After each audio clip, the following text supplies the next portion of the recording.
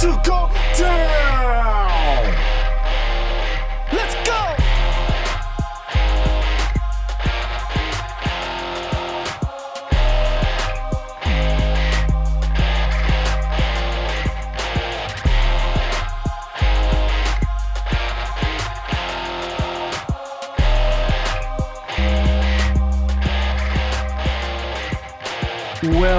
Welcome back to Run Up the Score with Ben Bachman and Bo Mullet. We have had, it's been a couple weeks, but even the pros took their time off last week because this is a slow time in the sports world. So I don't feel bad.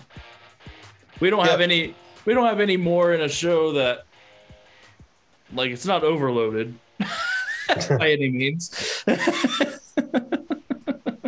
Yeah, it's a good time to just relax and breathe a little bit, you know? Yeah, get through that NFL season. We gave you the Super Bowl analysis, so that's really all. I mean, that was a sign off for vacation.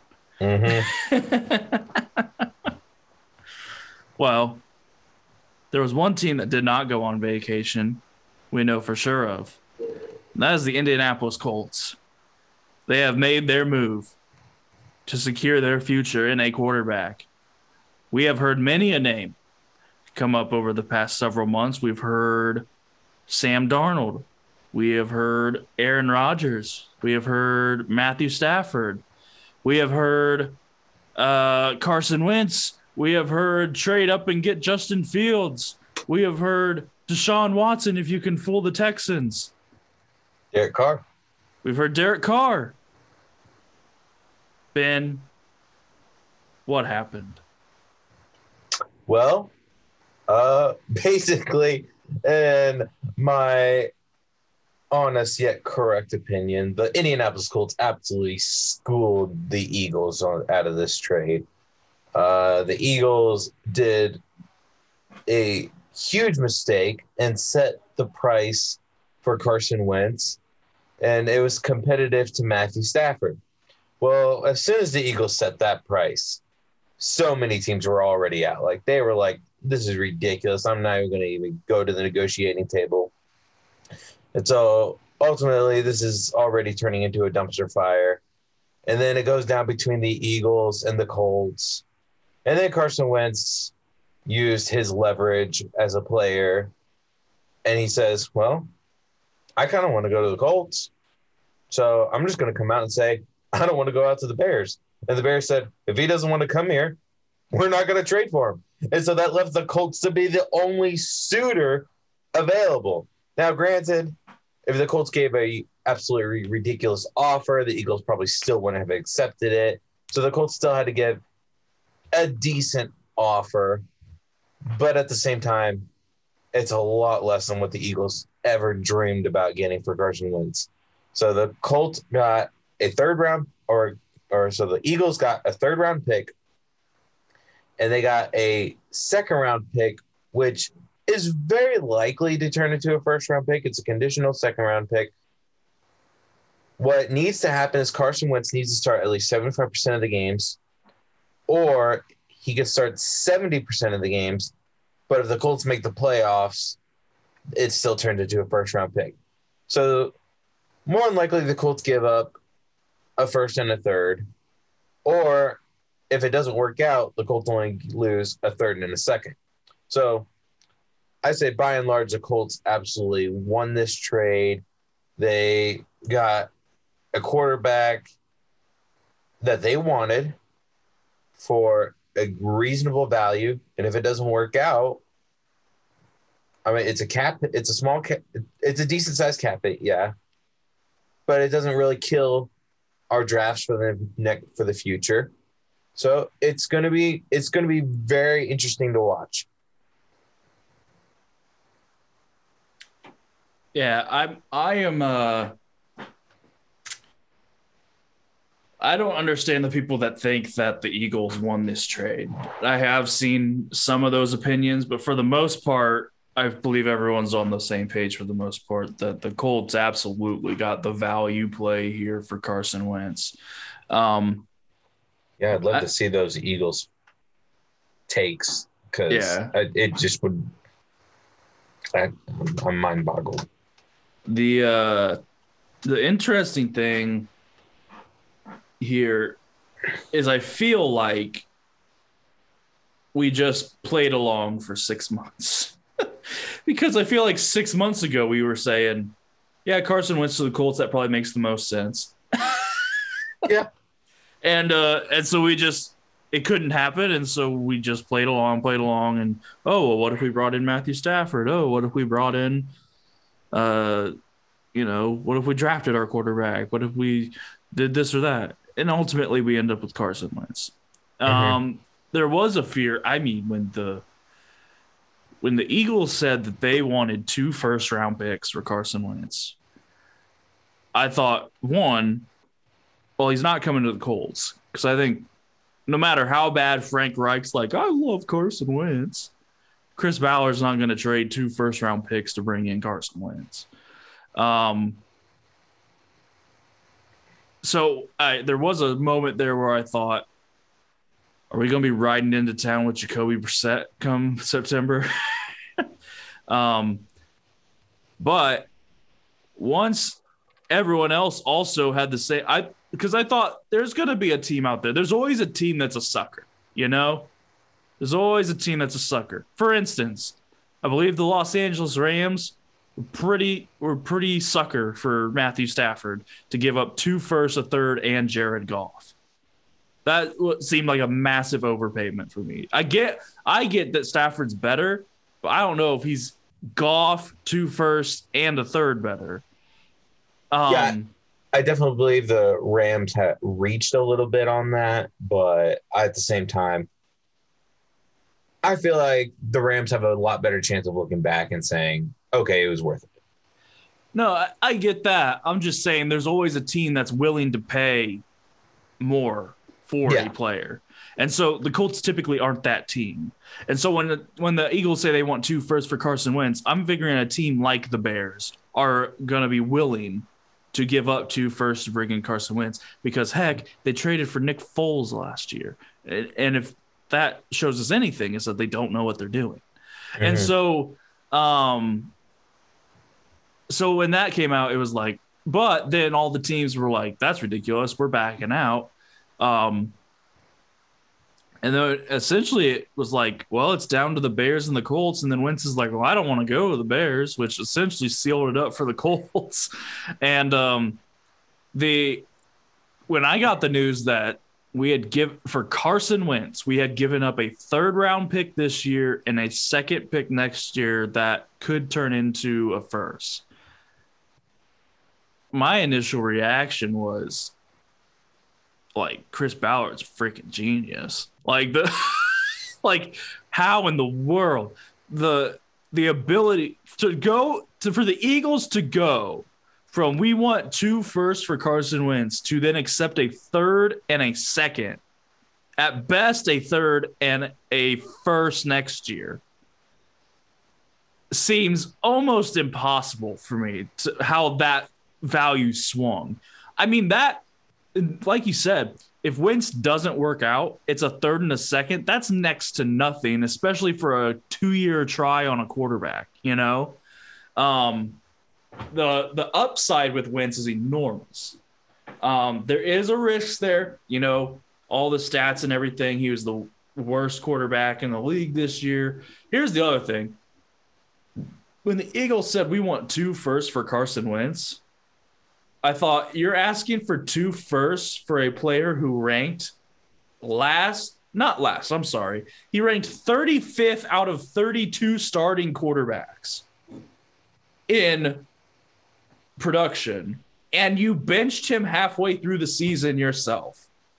And you want 2 firsts for this guy? I don't know what the Eagles did. When they fired, here's what I don't get though, Ben. When they fired Doug Peterson, that to me said we're choosing Carson Wentz and we're not choosing Doug Peterson. Because I think if they were choosing Jalen Hurts or whoever they're going to go with now, if they were choosing not Carson Wentz, they would just trade Carson Wentz and stick with Peterson. So I'm a little confused on that. The messaging, it just seems like they fired Peterson and then they traded Wentz, and now they have a guy who can't talk as their head coach, and Jalen Hurts, but they might draft somebody.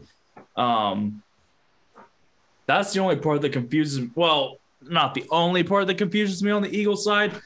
You want to talk about biggest collapses in NFL history? This team won the Super Bowl, 3 years ago? They are one of the worst run organizations in the league right now. Yeah, like Houston and the Eagles are fighting to be the worst run franchise ever. I mean, it's literally a dogfight right now. But when I saw the firing of the name's escaping me. Peterson? Yeah, Peterson. When I saw that he got fired, that to me was not choosing Carson Wentz. I thought it left Carson Wentz on the table, but I do not feel as if that meant Carson Wentz was most certainly going to stay. I saw Doug Peterson getting fired because of incompetent coaching and just not being able to get the job done. That's what I saw this year from the Eagles. I thought Doug Peterson needed to be ran out of town. I thought he coached the Eagles very poorly this year.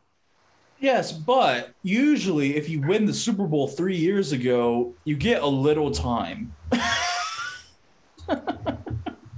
Like, you don't usually see a coach win the Super Bowl 3 years later, no matter how bad he does. He usually, with a Super Bowl win, has bought himself an extra couple years. Well, see, here's the thing. If I win a Super Bowl and I'm having a quarterback controversy for the next 3 years and I'm in the bottom of the NFC East, which you don't even need a winning record to win. Well, he made the playoffs last year. You know, again, that was the NFC East. But regardless, Ben, he made the playoffs. Okay, like, I get the point. Oh, he made the playoffs, but like, teams can make the playoffs. And if you're going to go based on, oh, well, we made the playoffs, and you're not acknowledging that, okay, you're still a bad team, you just happen to have things fall your way, you're going to end up like the Eagles. Like, the Eagles were like, oh, we made the playoffs last year. Well, you still have quite a bit of problems here. Oh, no, well, but we still made the playoffs. We're still good. And then you see what happened to the Eagles this year. Making the playoffs isn't enough. You have to give full confidence that your team is trending in the right direction. The Eagles were basically taking that Super Bowl win, and because they still had the talent around them, they were just able to make the playoffs. But because of bad coaching and bad draft picks, you finally see the result, and that was this atrocity of a season. Well, let's talk about – I feel like I went in a million different directions there. I'm just baffled by the Eagles organization. But let's talk about what the so we both agree that the Colts got the better in this deal. Now, what does this look like in Indianapolis for Carson Wentz? I am optimistic because he's going to have a far better offensive line. He's going to have a team that statistically has stayed healthier than the Eagles have in the past 2 years. I am concerned we need to bring in a receiver. We need to bring in a tight end or something like that. The defense is better than what the Eagles had. This team is far younger than what the Eagles. I think the Eagles were touting one of the oldest rosters in the league. And Frank Reich there is obviously the storyline because Frank Reich was there when Carson Wentz played like an MVP Carson Wentz. I mean, the main question on everyone's mind is Carson Wentz able to get back to playing at an MVP level, or is this the level that Carson Wentz is at? See, from what I'm seeing in reports, it looks like Carson Wentz gave up on the Eagles long before, like, any of this stuff was public. Like, he said that Carson Wentz had not talked to Doug Peterson for about, I think, 8 to 5 weeks. Maybe that was after. 8 to 5 weeks? Yeah, I think right after he got benched. 5 to 8 weeks sits better with me, Ben. Okay. But anyway,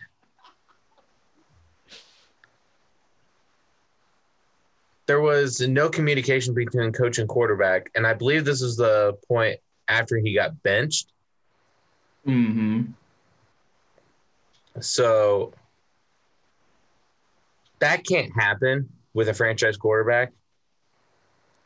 Even if you're struggling, even if you get benched, and honestly, this could have happened before the benching. I don't know when this happened, but the coach and quarterback were not on the same page.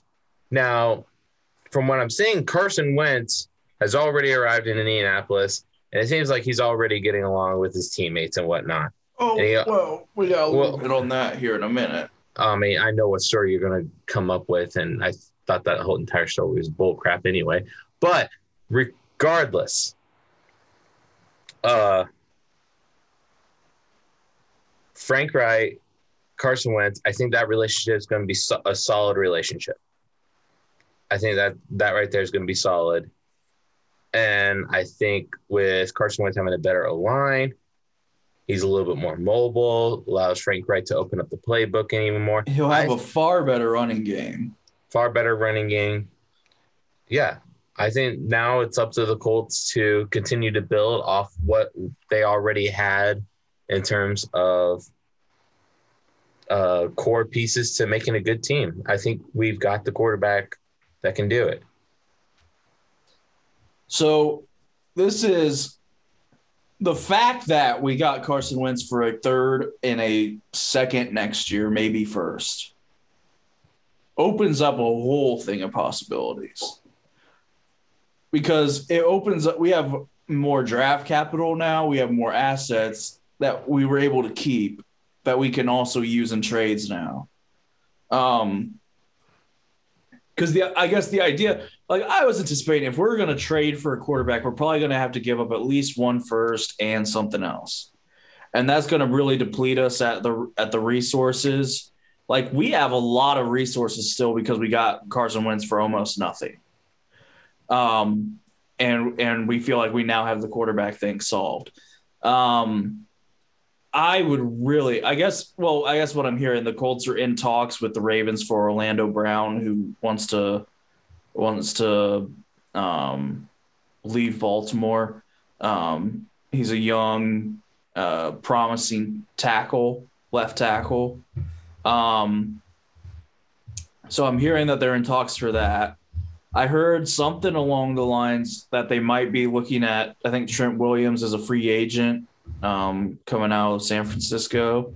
So they might sign Trent Williams, who's an all-pro tackle. I've heard – let me get your thoughts on this. I've heard the discussion of moving Quentin Nelson over to tackle. I'll open with this. I don't understand why you would do that. I understand he could be a great left tackle. However, he is the best guard in football right now. He will be a Hall of Fame offensive guard. So I don't know why you move him out of that position. Because if just to make him, even if he's a great tackle, even if he's just as good at guard, I don't know what all that solves, because now you got to fill his spot at guard. I feel much better leaving Quentin Nelson where he is and letting him do his thing and bringing in Orlando Brown or Trent Williams or something like that to supplement that left tackle spot. I think I'm more of a fan of bringing in Trent Williams just because I don't have to give up assuming he's available, I don't have to give up assets to trade for Trent Williams. I would just sign him. But I mean, what do you think about the whole offensive line situation we have going on right now? Yeah. At the same, like I get it. We have a left tackle vacancy. I'm not as really concerned about moving Quentin Nelson over to left tackle as you are. Just because as a former offensive lineman playing in high school, I had both the left tackle, both tackle positions memorized, both guard positions memorized. So essentially, I could play anywhere. And I assume Humble brag. I mean, hey, if any of my teammates are listening, they knew the exact same thing. Okay. So what you're saying is, if I could do it, Quentin Nelson could do it. Well, I'm just trying to give you the picture because, like, it was expected at our high school to know all the different positions. Mm-hmm. Now, you may specialize in one, but you were still expected to know them all in case there needed to be a little mix-up. And I think Quentin Nelson would be just as good at left tackle as he is as a guard. Now, the reason why you would bump Quentin Nelson outside is because the left tackle is the most important offensive line position because you got to protect the quarterback's blind side.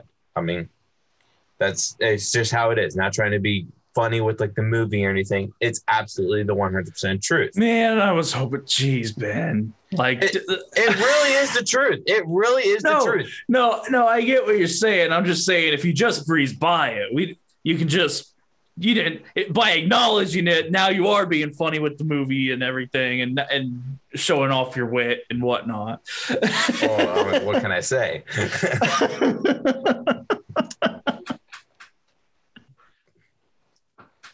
But yeah, moving Quentin Nelson out, I don't think it has a concern. I feel like it's a lot easier to replace an interior guard than a left tackle. So I'm not opposed to it. I would like to bring in a left tackle. I like Quentin Nelson. He just has that guard look to him. But that's what I'm saying. I think he can play left tackle if needed. I think he can if needed, but I would prefer him stay where he's at. And I don't know if it's necessarily easier to fill a guard than it is. I mean, like, yeah, I don't know. There's a certain build that a left tackle needs, but I feel like nowadays, like, it's like Chris Ballard said, he's like, nowadays you got a lot of people who are coming in through the middle too. You got Aaron Donalds and Buckners and JJ Watts. They all come from inside. It's not just the edge rushers anymore. So you got to have quality guys in the middle as well. So I don't think it's just as simple as, well, if we move Nelson to left tackle, we can just find anybody to fill in the guards and the center, and that's all going to be fine. Mm-hmm. I mean, I think the left tackle is the most important for the blind side aspect, but the offensive line as a whole, you need people at all five positions to be able to. I mean, you got guys coming from everywhere now on defense. Yeah, and I would agree with that. And so I think it's basically based on who you can get and what best fits your team. So if it is moving Nelson to tackle, I don't have a problem with it. If it's signing a left tackle and leaving Nelson at guard, don't have a problem with that either. Well, this is also supposed to be one of the deepest drafts for offensive tackles. However, I am more of a fan. Hear me out here, folks. I am more of a subscriber to the idea of signing a Trent Williams, or I guess if you can get him for somewhat cheap, the Orlando Brown trade. Because I personally enjoy the idea with the Colts having a variety of needs that since we still have that first round pick now, the New Orleans Saints are in a predicament where they have no money and they've got a promising young cornerback who needs to get paid. And I enjoy the idea of saying we're going to send over our first round pick and sign and extend Marshawn Lattimore, similarly to what we did with DeForest Buckner. And now we've got Marshawn Lattimore outside. We signed Trent Williams. We have Carson Wentz at quarterback. We probably let Mac walk. I'm hoping to all goodness that we re-sign T.Y. Hilton. And then bring in like a Allen Robinson or I guess that's the first one that comes to mind is Allen Robinson. But even if you draft, like, you're never going to have a bad draft of receivers, I think, for at least the next 10 years, just the way the positions have gone. Draft one of the receivers in the second round. We still have our second round pick to come in. But I am personally a fan of the first goes to Marshawn Lattimore. You either make a small trade or sign for Orlando Brown or sign Trent Williams, and you go from there. Yeah, I definitely understand where you're going with this. Here's the thing, though. You're talking about bringing in Marshawn Lattimore, bringing in Trent Williams, Allen Robinson. I mean, we have a lot of salary cap room, but at the same time, those guys would shrink that room very quickly. And you got to remember, we are eventually going to have to pay Darius Leonard, eventually going to have to pay Quentin Nelson. And so if we shrink what little salary cap we have, we won't be able to sign those guys. And so I think it's very important to keep doing what Chris Ballard does and just continue to build in the draft and then get a player of need if you can.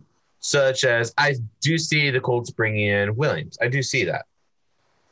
But if the Colts need let's say a corner, they're probably going to try and get one in the draft. If they need a receiver, they're probably going to try and get one in the draft. No, I'm cool with the receiver coming in the draft. The corner I have reservations on because right now we have Rocky Sin, and he hasn't worked out. And we're going to lose Xavier Rhodes, and those were our two starters last year. We need corner help.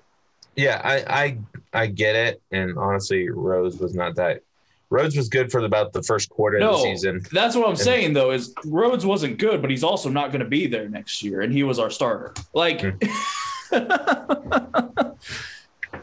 Yeah, but we do have Kenny Moore, who's a slot corner. He can play outside. He can definitely play outside. He can, but his specialty is slot. Here's the thing about specialty. The specialty is where someone exceeds the most. So I like to put people in positions where they're going to succeed the most. I like to put people where it's going to help the team the most. That's the same thing with Quentin Nelson. I don't want to put him at tackle because I know his specialty is at guard, and he's going to have his best performance at guard. But if he's going to help the team more at tackle, I'm going to put him at tackle. Maybe in an emergency situation. That's not my day one plan. It's all about what helps the team more. But I think at corner, your argument is a little bit more valid just because I never played secondary. I never played corner. And I'm sure it's a little bit different with interior corners than outside corners.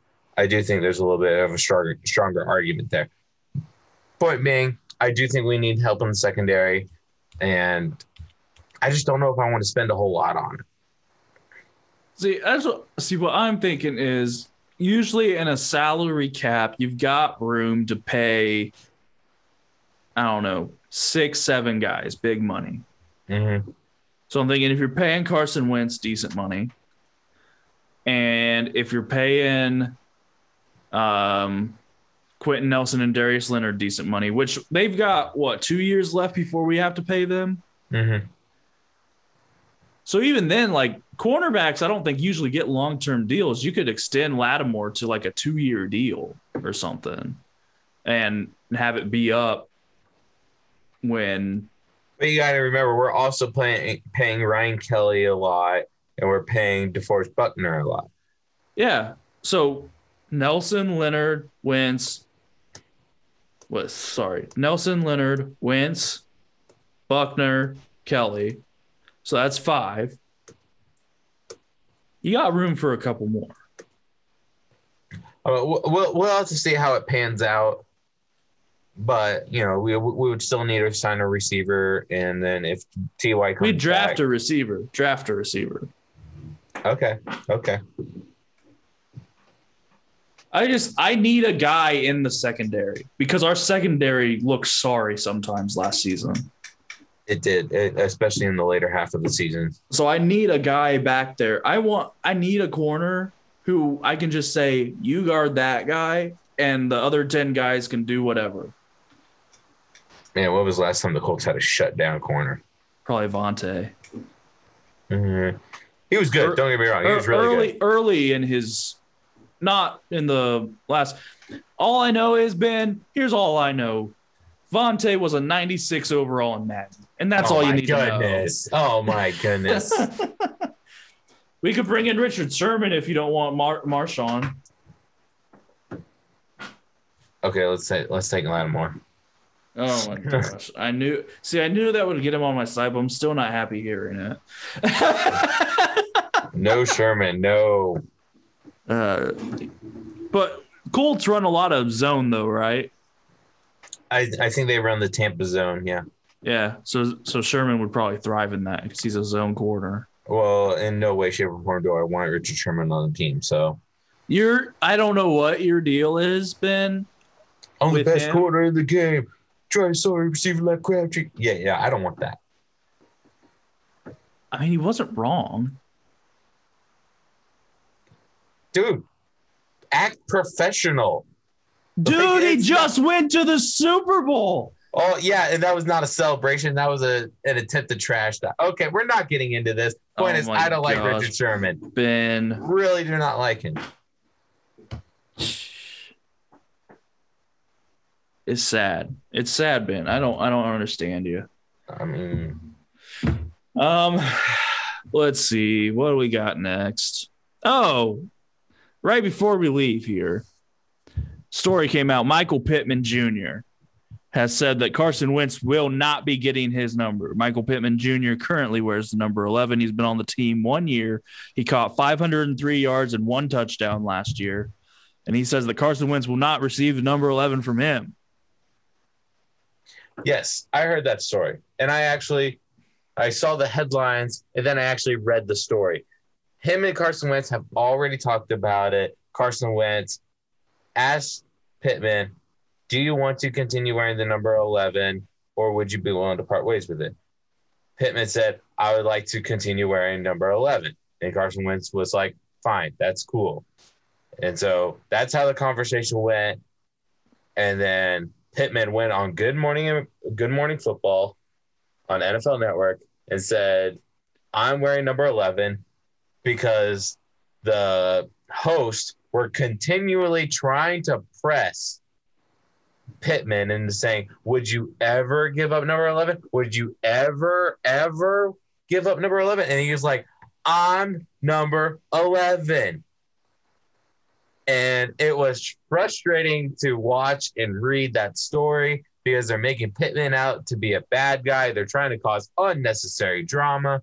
Carson Wentz will not be number 11. In fact, I think it's even better for Carson Wentz not to be number 11. Don't associate yourself with that franchise, Philadelphia, that gave you that number. Like, just completely new chance for Carson Wentz to restart and revamp. It is completely fine.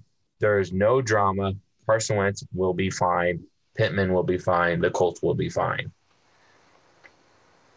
So I want to preface this by saying I largely agree with everything you just said, but for the sake of argument, does Michael Pittman not know who's going to be throwing him the ball?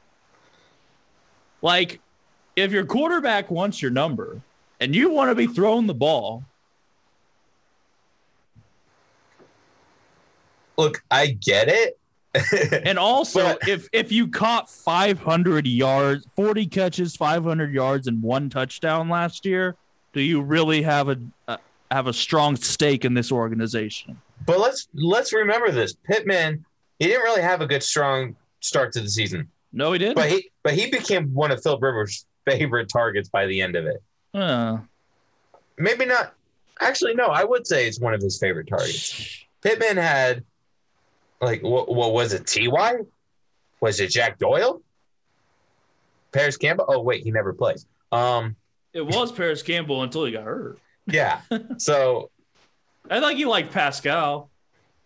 he liked Pascal. Yeah, he liked him. So I think an argument could be made for Pascal, but I think Pittman. I think we're going to see Pittman evolve here a little bit. That's why I was a little. That's another thing I was kind of eerie about on getting a wide receiver. I'm like, I don't know if we necessarily need one. We do need one, and here's why. The Pascal would not be a receiver on any other roster. The TY, if TY leaves, we desperately need one. Paris Campbell will just get hurt again. Who else do we have? I think if we get Hilton and Pittman Jr., and I already heard that Chris Ballard wants to bring back Pascal. I could see why you bring him back, but I don't want him being my third guy or I'd like him coming off in, rotations. You're right. Marcus Johnson needs to be the number 3 guy. Oh my gosh. No, Ben. I'm just saying, let's draft another young guy who can play slot and outside. Yeah, I could see that. Second and who round doesn't, or fourth round. And Pittman gets hurt, Hilton gets hurt, and Campbell plays a quarter a season. So let's get someone who might be able to play for 16 games. All right, fine. Like, honestly, in this receiver room, the best ability that I'm looking for in this receiver room is availability. Well, the problem is T.Y.'s only gotten hurt one every year. Times. He doesn't get hurt every year. Yeah, you haven't been watching. Every year, T.Y. gets hurt or he plays through injury and he's not as good. Okay. That's completely different. But he's hurt. He's hurt, but he's still the number 1 target when he's playing with a high ankle sprain. Yeah, and that's part of the problem.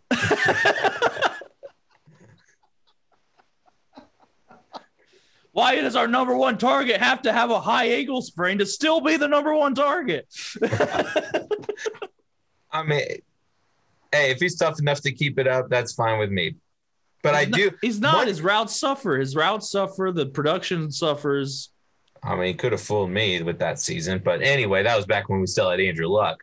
I do hope if we do bring T.Y. Hilton back, we can see an older, the old version of T.Y. Hilton with Carson Wentz, having a little bit more mobility. Being able to throw the ball farther downfield.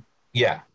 And so I am optimistic on that Hilton will once again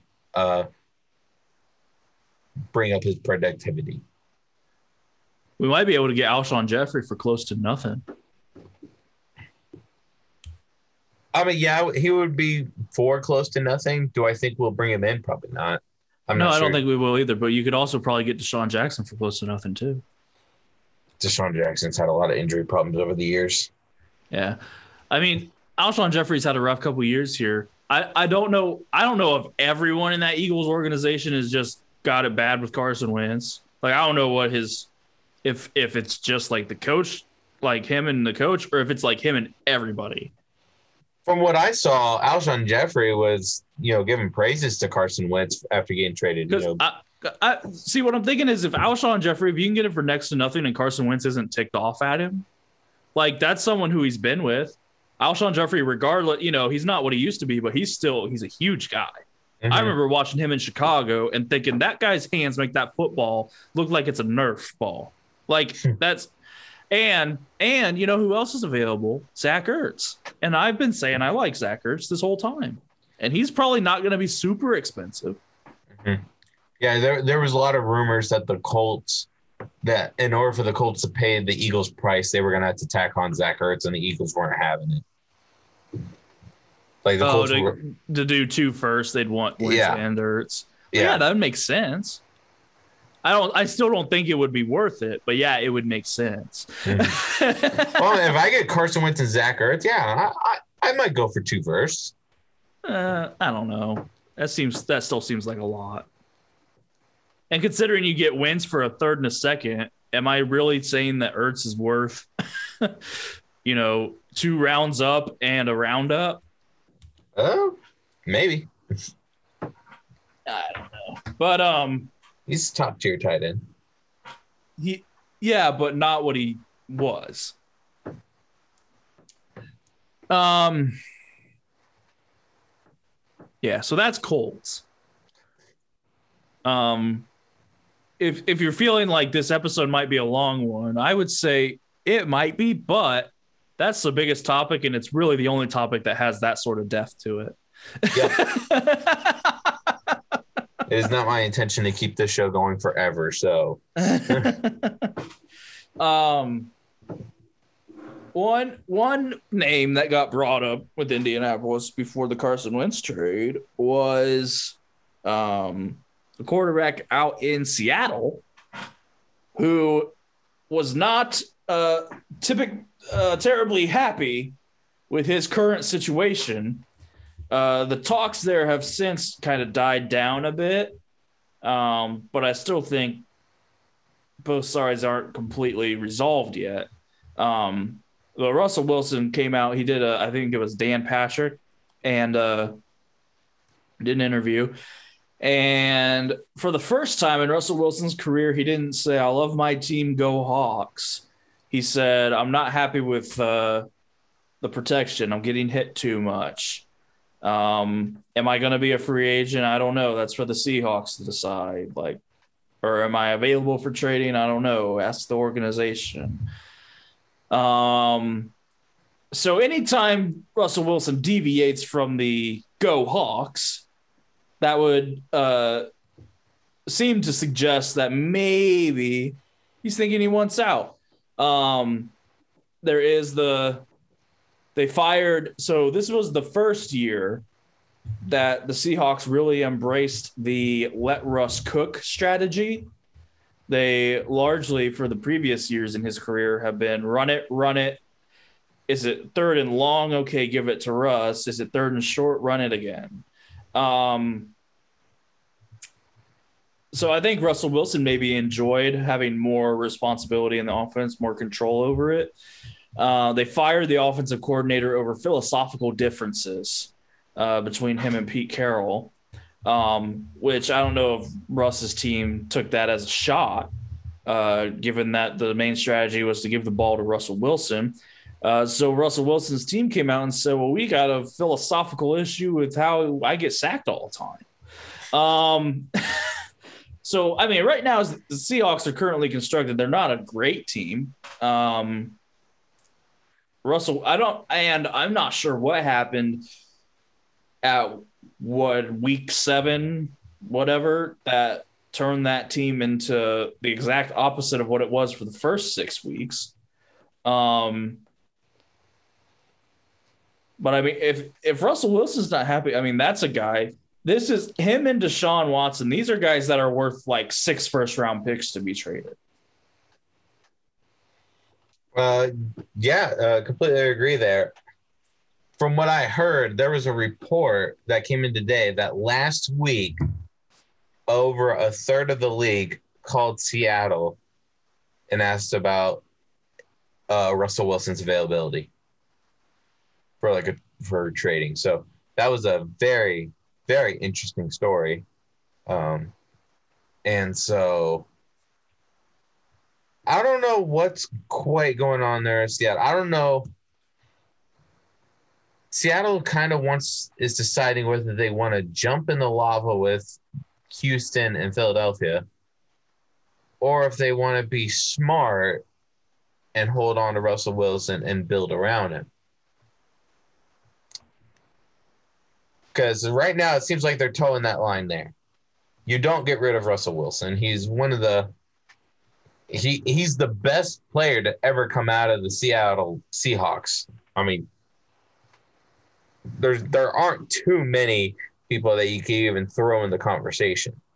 Yeah, I'm right off the top of my head, I think Sherman, Alexander, Wagner, and maybe Hasselbeck. Yeah. And, but the fact that it makes all the difference in the world that Russell Wilson is the quarterback. Yeah. And that's why I would say he is better than all those other guys. And it's like a lot of teams, they're struggling right now because they either have a quarterback that doesn't want to be there or they don't have a quarterback.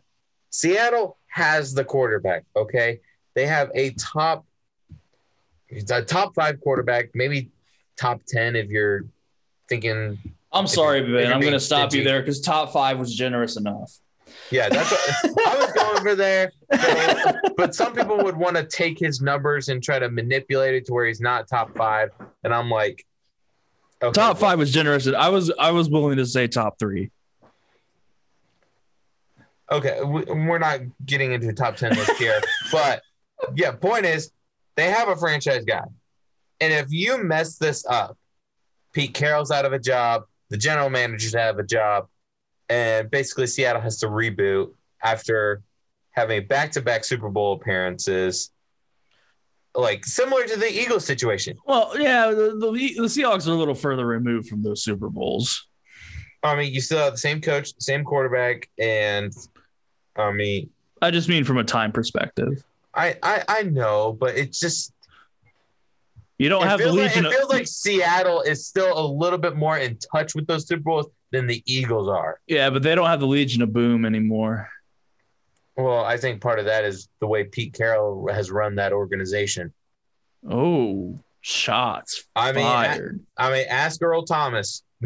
Oh my goodness. I mean, I don't know. Earl Thomas seemed to be not wanted anywhere last year. I don't know. Last year, that is true. But when he left the Legion of Boom, he was not happy with Pete Carroll.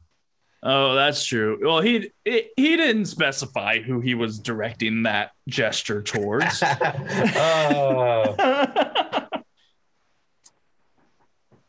regardless, I think Seattle needs to tread very carefully. Otherwise, they are going to hop right into the lava pit that the Eagles and Texans are in right now. I tell you what, if we finish this offseason and Deshaun Watson, Russell Wilson, Matthew Stafford, Carson Wentz, Jared Goff, and I forget who else. If they're all Sam Darnold, if they're all on different teams, that'll be maybe the craziest offseason we've seen. Oh, absolutely. Last year it was either are you getting Tom Brady or are you getting like Phil Rivers? Now it's like everybody's available. Yeah. Except Mahomes. Oh, yeah, except Mahomes. Okay. You got me there. Because everyone's trying to catch him. Yeah. The Tampa Bay defensive line had no problems with that. We don't need to. Okay. So I'm a topic that just came to my mind as we're talking quarterbacks. It came up in recent days. And it's relevant because this team's always relevant. And that's the Dallas Cowboys are talking about franchising Dak again. Which seems counter to what they said they were going to do when he initially got hurt. They were like, oh, we know this is the guy. We're going to lock him up, which is also what they said the previous season. Ben, if I have to spend another year hearing about Dak Prescott's contract, I might lose my mind. Either trade him or sign him long-term. Those are the options, Dallas. I completely agree with you. And I completely agree with you for this reason. One, I didn't care before. I don't care now. And yet, for some reason, everyone loves to keep talking about it. Like, this has just dragged on and on and on. I'm like, the guy's never going to be your 99 overall quarterback. No. But at the same time, he's not a bad quarterback. Okay? So just sign him or let him walk. Yeah. You can find a replacement. It's not that hard. Here's one thing that popped in my head as soon as you brought up the Dallas Cowboys, and I'm like, I don't trust the ownership whatsoever. And what I think of the Dallas Cowboys ownership, I think of them as current politicians. They're going to say whatever makes the fans feel good. But in all reality, it's an absolute mess and dumpster fire. Which is perfectly fine with me. Nothing would make me happier than Dallas just being mediocre. Correction. I would like Dallas to be good simply because we are all forced to watch them every week. So I would at least like to watch good football if that's what I'm being forced to watch. Yeah, if I'm forced to sit through another Cardinals and Cowboys Monday Night Football game, I might gouge my eyes out. Yeah. They pushed the limits this year. They did get moved out of a couple spots. They pushed the limits this year. But knowing Jerry Jones, he's going to sweet talk his way back into those primetime games, and then the NFL's just going to have to move him out again. Well, without a doubt, they will be put back in the. I don't think he's going to have to sweet talk him at all. The NFL recognized the Dallas Cowboys are the biggest brand in sports outside of maybe the Yankees. So they're going to get the spots. It's just a matter of, can we at least put something worth watching? I get tired of it. Mix it up. I want to see other teams. Yeah, I agree with you. Honestly, I kind of want to watch the Jaguars. I would want to watch the Jaguars next year over the Dallas Cowboys. I want to see if Trevor Lawrence and Urban Meyer work. I am more interested in that. I think the Jaguars will have at least one primetime spot due to the Urban Meyer, Trevor Lawrence effect. I don't mind the Jaguars as much just because of the Jaguars. But I'll also get to see him twice as a Colts fan. I mean, I know that's me not thinking of everyone else, and that's just how it's going to be here. But if Dallas is good, I don't mind seeing them a couple times. But I don't want to see them every week, especially if they're bad. Yeah, and me throwing out the Jaguars was more or less just insulting to Cowboys fans. Yes. That did serve that purpose. And outside of the primetime spots, even the 4:00 slot, because that Dallas will get that if they're not primetime. I just mix it up a little bit. Just give me. So I want to see Justin Herbert and the Chargers more than once a year. Mm-hmm. I want to see. With Mahomes, Kansas City's kind of locked up. Joe Burrow and the Bengals. Hold your roll. Those games were entertaining.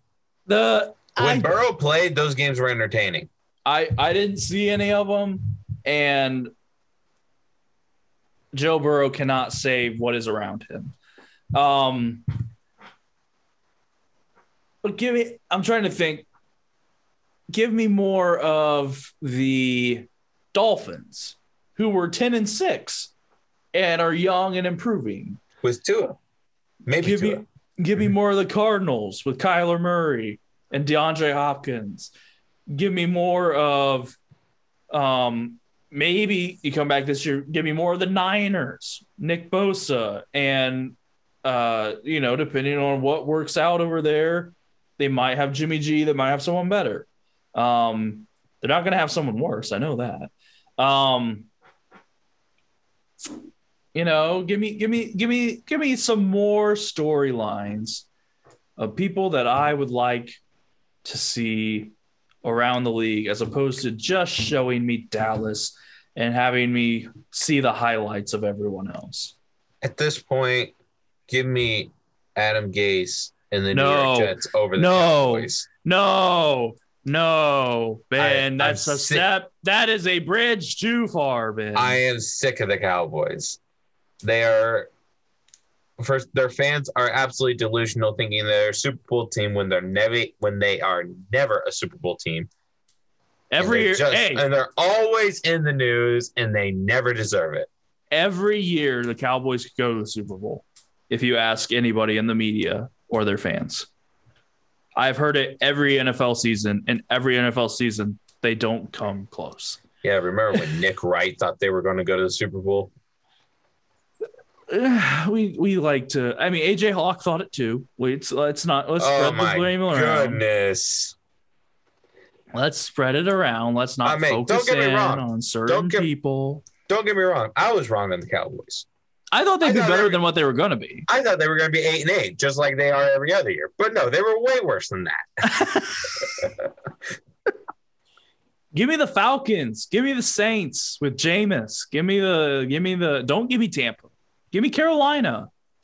Yeah, give me Carolina. Give me the Texans. I want to see a Texans-Eagles game next year. If Deshaun is not there, that is the last thing I want to see. Hey, every so often, you need to watch some old classic Thursday night football hot garbage. I mean, That's true. That would be prime Thursday night football. A Deshaun Watson-less Texans versus the Carson Wentz-less Eagles. And everyone else-less Eagles at this point. Okay. I don't know. Dak's do you think just one more point on Dak before we just one, do you think he is more willing to take any long-term deal that is offered since he got hurt, or will he go with the franchise again and risk it again? I mean, if you're in total transparency, I don't blame the Cowboys. I didn't think their offer to him last year was that bad. Oh, no. It was like 5 years, $180 million. Like it didn't seem that bad to me. Yeah. So if I'm Dak, I would have accepted the Cowboys' initial offer. That's what I'm saying. If you don't, you're gambling. He lost the gamble. Does he gamble again? I don't know. Frankly, I don't think he's that good to be gambling again. I didn't think he was that good to gamble the first time. Now, initially, he was winning his gamble. Like, they were losing games, but he was putting up some pretty good numbers. In garbage time. That could be true. However, did they come back and beat that Falcons that one game? No, they remember the Falcon. It was that onside kick, and the Falcon they didn't pick it up or whatever, and the Falcons got it and they lost. I thought. The Falcons screwed it up because the Falcons. I'm sorry, these are two sorry teams, and I mixed them up. The Falcons didn't pick up the onside kick, and they won. You can always remember the Atlanta Falcons by blowing the lead. Okay, so, but yeah. It wasn't garbage time, but Dak Prescott was able to use the garbage time to come back and win. So it's whatever at this point. I don't think Prescott is that good to gamble on himself. So I'd say take the contract and please let's get this over with. It's not that big of headlining news if he signs. I mean, everyone else is going to think so, but I'm not. There is a rumor, just going back real quick. I keep remembering stuff. Does Carson Wentz just drop a 1 and wear the number 1 jersey in Indianapolis? And how do you feel about that? I would love to see Pat McAfee bring Carson Wentz onto his show and like have Pat McAfee give this like apology to say, sorry, I disrespected you about coming to Indianapolis. Here's what I'll offer to you. I want you to wear my number 1 in as a Colt. And then I would just love that whole shebang there. Carson Wentz accepting it. And then, you get those number 1 jerseys. That I've actually had that thought, not going to lie. So that I'm not against. I see Carson Wentz as not more of like a 17, though. I don't know. A Phillip Rivers. I mean, don't get me wrong. Not a single Colt player has really solidified 17. Like, honestly, when I think 17, I'm still thinking of Austin Collie for crying out loud. Yeah, that's who I was about to say. I thought maybe a number 9. I don't even remember the last time someone wore number 9 on Indianapolis. Yeah, but here's the thing with me. I was thinking like a single-digit number, I think, is what Wentz kind of strikes me more as. That isn't, he can't be 18. He can't be 12. He can't be 19. He can't be 13. And Pascal's 14. Mm-hmm. Campbell's 15. 16 doesn't look right. 16's not a good number. I could see 17. I'm sorry, 16. We're not all the 16 fans. No slander here. 16 looks good on some guys. Okay, it does look good. Yeah, I think of him more as a single digit guy. Like he's a 9 or a 7 or a 5 or a 3 or See, I don't like one because I feel when I think of one, aside from the generic jerseys that everyone gets for anything, I think of Pat McAfee. Yeah, and that's where I see it kind of fitting, you know. That would be the only case where I'd like to see him number one. I just don't like seeing number one as a quarterback jersey. It just looks weird. There's number one on the field, number one in your heart. Yeah. One of the greatest movies of all time. I know. Whatever. I like 17. I could see 9. I could see 8. Maybe 7. I think 8 might be. What's Rigoberto? He might be 8. I don't know. I think he's 8. And I think Blankenship's 3. Yeah. I don't want him anything less than 5. He might be able to pull off 5. I don't know. He can pull off a 2. Maybe it would take some time to warm up to it, though.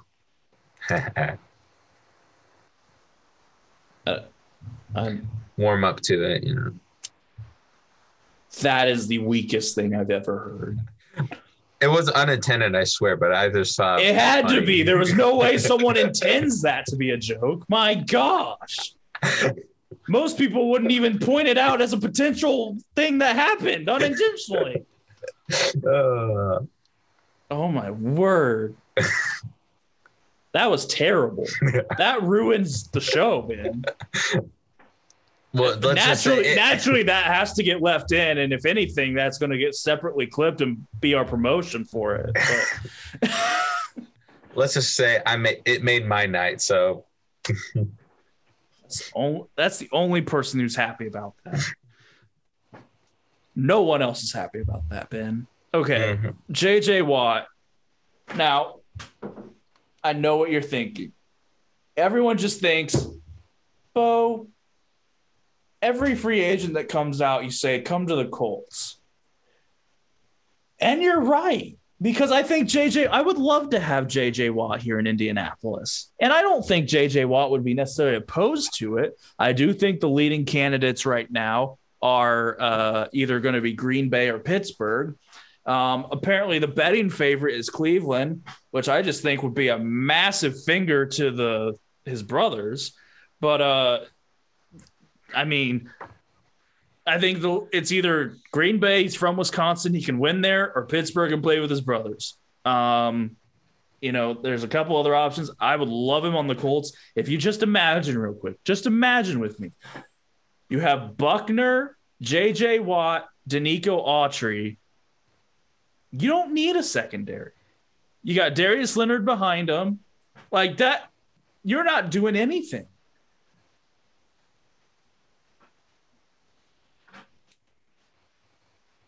Now, here's where I'm going to tell you, and I think you're going to get pretty psyched about this. According to the Indy Colts fan page on Instagram, it says the Colts are being aggressive and pursuing J.J. Watt this offseason. He is a, quote, high priority for the Indianapolis Colts, per Jason Spears. Can I get 2 claps and a Ric Flair? Woo! And I am not against it. I Justin think, Houston out, J.J. Watt in. Yeah, nothing against Justin Houston. He served his purpose, fulfilled his contract. He's old. I think Justin Houston came in and did his job, and I am completely satisfied with what he has done in his time in Indianapolis. Yes. But I think J.J. Watt makes us younger. I think he's a bigger threat than Justin Houston, and I think he's just as good would kind of be an insult. But he's great leadership skills. Justin Houston was a good leader, but I think J.J. Watt is just that much better of a leader than Justin Houston. And so I think J.J. Watt brings a lot to the Colts defense. And honestly, I don't think anyone in particular is mad at J.J. if he comes to Indianapolis. If he goes to Cleveland, J.J. hates his family. Like, that's the story. I don't even know why he would go to Cleveland, to be honest, but I don't know either, but apparently that's where the odds makers have put Cleveland. He's a 4 out of 5 or whatever. I mean, sometimes Vegas is stupid. Okay, most of the time they're smart, but sometimes they're just stupid. trying to make some money. Yeah, they got the public thinks Cleveland. Let's go ahead and do that. Yeah. So why the public's thinking Cleveland, but I don't know. For some reason, everyone's just hopping on the Cleveland bandwagon. But anyway, so I'm not against you on this, Bo. I completely agree. I would love to see JJ Watt as a Colt. If we don't get him, am I going to be upset? Not really. But if we get him, I'm going to be psyched. I mean, we do need someone edge. We do need some like another. We got Buckner right now, and we got to re-sign Autry. Yeah, and honestly, Kamiko Toure needs out the door. That is Toure a lineman? I thought he was an edge rusher. I get confused. He doesn't play enough to be relevant, though. But I mean, no, yeah, exactly. Who's the guy? Who's the safety? Blackman. Willis, Kari Willis. He's good. Yeah, I get. It's 2 Ks. Toure, Kamiko Toure, Kari Willis. It's whatever. I don't know what Toure is doing at the moment. He's a decent rotation guy. See, this is why I don't leave it. This is why I suggest free agents. I have faith in Ballard, but we have Toure and we have Campbell. And we have who else were we talking about? We have Toure and we have Campbell and someone else who hasn't really worked out. And so I don't want to leave it all up to the draft because the draft is, in a sense, I mean, you take your best shot. Yeah. I mean, Chris Ballard, as good as he has not hit every pick. Yeah. That's all I'm saying. Last draft, he did fantastic. Last draft, he did fantastic. And his first draft, he did fantastic. Yeah. The one 2 years ago, I don't think was that good.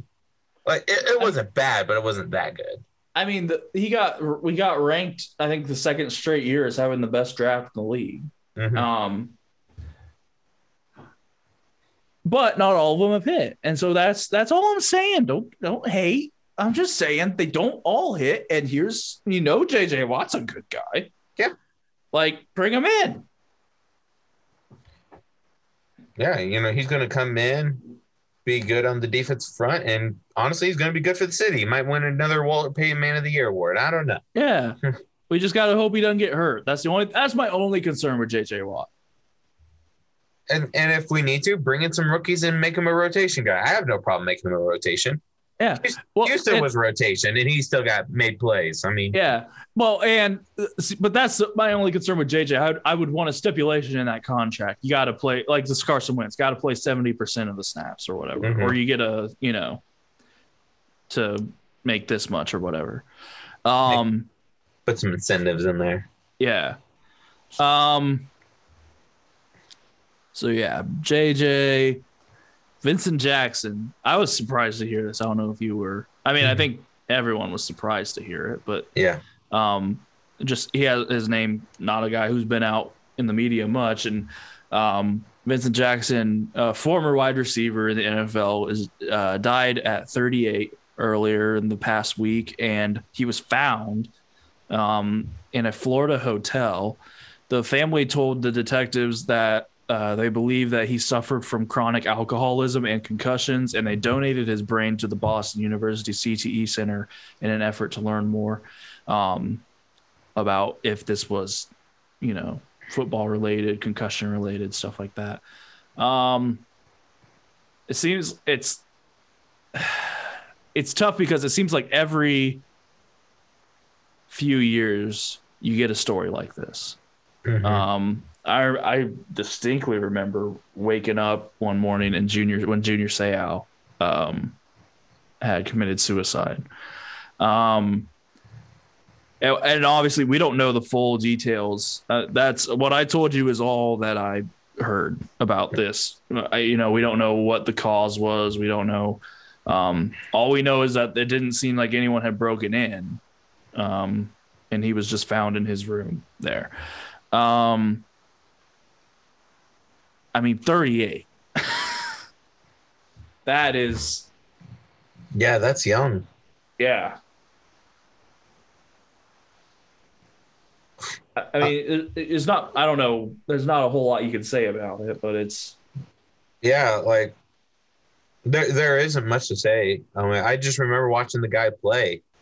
The guy was one of the more aggressive wide receivers out there. Like, was really go up and get it. He really laid the hits out there, and if he, I don't know. There's just not a whole lot to say, but I respected the man. I always thought I enjoyed him. I just thought he was a good player. I remember pulling out when I heard about it, pulling out the old Madden games and seeing Vincent Jackson in those games, and I'm like, dang, rip. Yeah. Like it's just hard to believe. 38 years old, and he was a phenomenal wideout. He was a number one for Tampa. He was number one for the Chargers. I mean, he was great wherever he went. When I think of Vincent Jackson, the receiver that's playing today that I think of is Mike Evans. Mm-hmm. And I believe Evans was there like towards the end of Jackson's career. It was like the beginning of Evans' career into Jackson's, if I'm remembering right. Yeah. And so I find that kind of interesting. If that's somehow passed on in some sort of way, not obviously, I'm not trying to say like life, but like just in the style of football play. Mm-hmm. If Vincent Jackson's skill set kind of gets passed on through Mike Evans, and how that generationally for the football careers works. But I mean, they got to figure something out. This is something, like I said, it's every few years you get a former player who dies tragically way too young, and it's not. We've had a couple where it's like, oh, someone broke in and attacked them or whatever, but every few years you get this story and it's not like someone did something. It's just they did it to themselves. And the league's got to figure out something of what it's doing. I know the efforts have been made and whatnot. But there's got to be some sort of process that's figured out here to be able to take care of the former players and current players. Yeah, you're 100% right there. And I think, a lot of this push on the concussions, the problems that NFL has been dealing with, that push has kind of started in like the early 2010s, around that era. And Vincent Jackson, I remember right after Junior Seau, that was when the switch flipped, and it was like, here's the focus. Yeah. Yeah. And so Vincent Jackson, a lot of his career was played in the early 2000s. And so a lot of those helmet-to-helmet 15-yard penalties, they just weren't called. And, it was a part of the game at that point. So you never know how much those actually factor in. And, and not to mention, it's not just what you see on the field, is, what's being done in practice as well. Mm. And what he's honestly doing to his body throughout his entire life. I mean, they're playing this game, they're putting on helmet and shoulder pads in 4th grade. Yeah.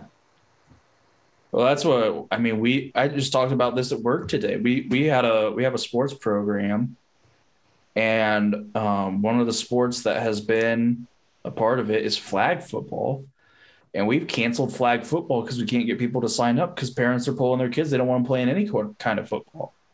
They don't want to play in flag football and having that turn into tackle football or whatever because they're worried about this concussion thing.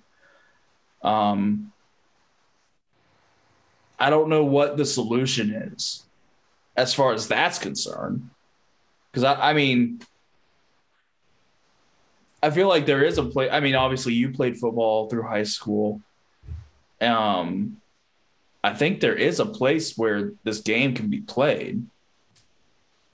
Yeah. But what do you do about parents with concerns about their kids ever even getting involved with it? Mm-hmm. Yeah. Honestly, as luck would have it, I actually gave a presentation about this very topic last week. And I think one of the things that you need to take in consideration is a lot of these major injuries that you see are from athletes at the professional level.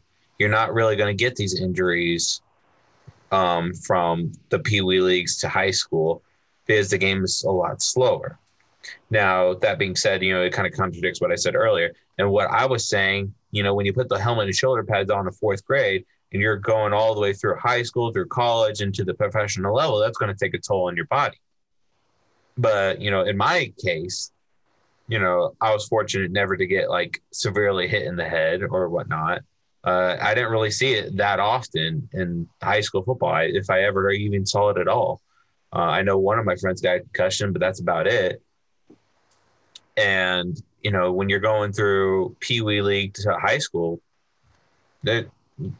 it's a fairly safe game to that regard.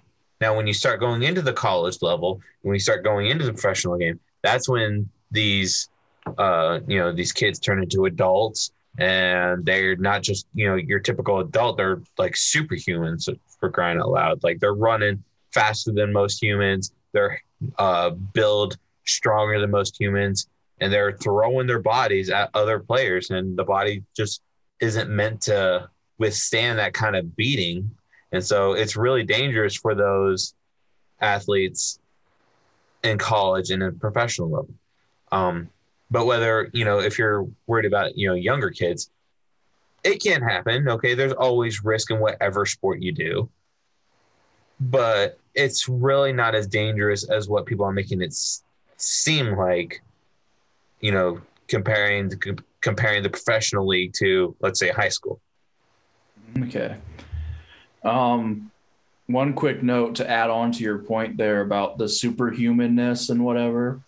If you go into Madden and you create a player and you create yourself, you are going to look like completely unrealistic. I mean, that's just a fact. Mm-hmm. Shout out Nick Driscoll, because he looks the exact freaking same. I kid you not. I put that guy in my Madden at safety. It looks like I took a picture of it. My gosh. Okay. Okay, so moving on. Patrick Mahomes, just a couple headlines here. So Mahomes had surgery the Wednesday after the Super Bowl on the toe. I'm sure running for 500 yards before getting sacked or throwing the ball didn't help it. But he did get surgery on that, so he's going to be recovering from that. He also welcomed the birth of his first child with his fiancee, Brittany Matthews. It is a 6-pound, 11-ounce girl. Her name is Sterling Sky Mahomes. Yeah, congratulations. You say 6 pounds? 6-pound, 11-ounce. Okay. So I guess that's almost 7. Yeah. Yeah. I mean, not everyone's big as me as a baby, so I mean. Yeah. I don't know. I don't get all that. I'm not a doctor. I don't get all that stuff. I just figure, with like an athlete like Patrick Mahomes, like the child might have weighed a little bit more. I don't know. I honestly can't recall what his wife looks like. I don't think it matters all that much. Like, I like whatever baby. Like, I don't know. I see like real thin people that were like 12 pounds when they were born, and I see like real heavy people that were 7. Like, I don't think that's that big a deal in the grand scheme of things. Maybe. I mean, granted, yeah, like you, I'm not a doctor, but it just kind of surprised me just a little bit. Let's see. And Alex Smith, you'll be interested to hear this one. Oh, I'm already interested. He says that he didn't feel wanted by the organization in his comeback. He said that he felt like he threw a wrench in their plans. They had moved on. And they were ready to move on, and by coming back, he screwed up their plans. Well, I believe that to an extent.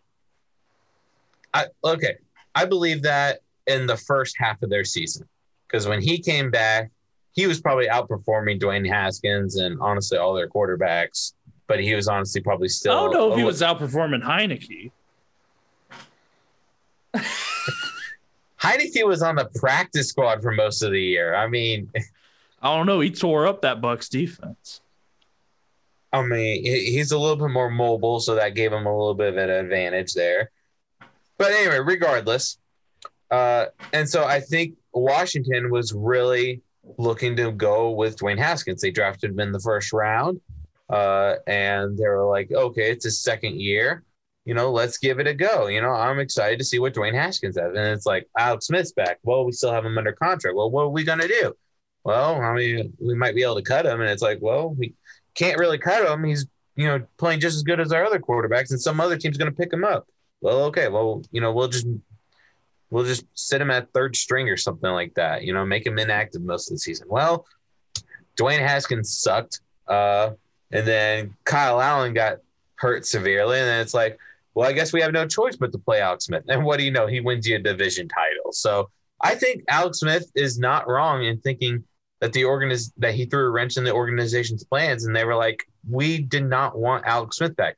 But do I think the organization looking back, is glad that he came back? Absolutely. I think they appreciate Alex Smith that much more now. But I believe at the beginning of the season, it's more of a hindsight 2020 kind of thing. In the moment, they weren't probably the most thrilled to have him back because they moved on. They drafted their new quarterback. But looking back now, they're like, you know what? I'm actually glad he came back. He won us the division. Yeah, I could see that. I don't know. I feel like it'd be weird I didn't have the full context, but it's just kind of weird to hear Alex Smith say something like this. Yeah, I didn't have the full context of it either, and so I'm sure there's a lot that we're missing here. But that makes us a media show. Yep. But it'll be interesting to see what Washington does moving forward, because I'm not sure if they want to continue with Alex Smith as their quarterback, as he is up there in age, and he wasn't able to perform in the playoffs. Now, Taylor Heineke did a good job. They might draft another quarterback. Their first round pick isn't that low. It's certainly not high, but it's not that low. They're going to be a team to keep an eye on, because it's a well-run organization that just did not have a lot of talent. Hold on. Washington. It's a well-run organization, Ben. I'm not giving you that one. Whoa. I think with bringing in Ron Rivera and with the moves that the front office has made, especially on the defensive side of the ball, I think they're heading in the right direction. Ownership, absolutely a mess. The coaches that they've had in the past, yes, they were absolutely a mess. But I think with Ron Rivera and the current general manager, with the moves they've been making, they're moving in the right direction. So they're going to be interesting to watch going forward. Okay. But I'll agree with you. In the past, this team was absolutely a dumpster fire. But I think as long as Dan Snyder owns this team, they have a defined ceiling. I feel like it's the same situation. Well, not the same situation. It's similar to the Colts with Jim Irsay. But the thing is, Jim Irsay was running the franchise, the Colts would be a dumpster fire. But he's not. Okay, he's the owner. He's not making the decisions. He might step in every once in a while to try and get Andrew Luck back. I will say I appreciate Irsay. He's the reason Pat was still there, because Grigson wanted to get rid of him. He's the reason Reggie was still there, because Grigson wanted to get rid of him.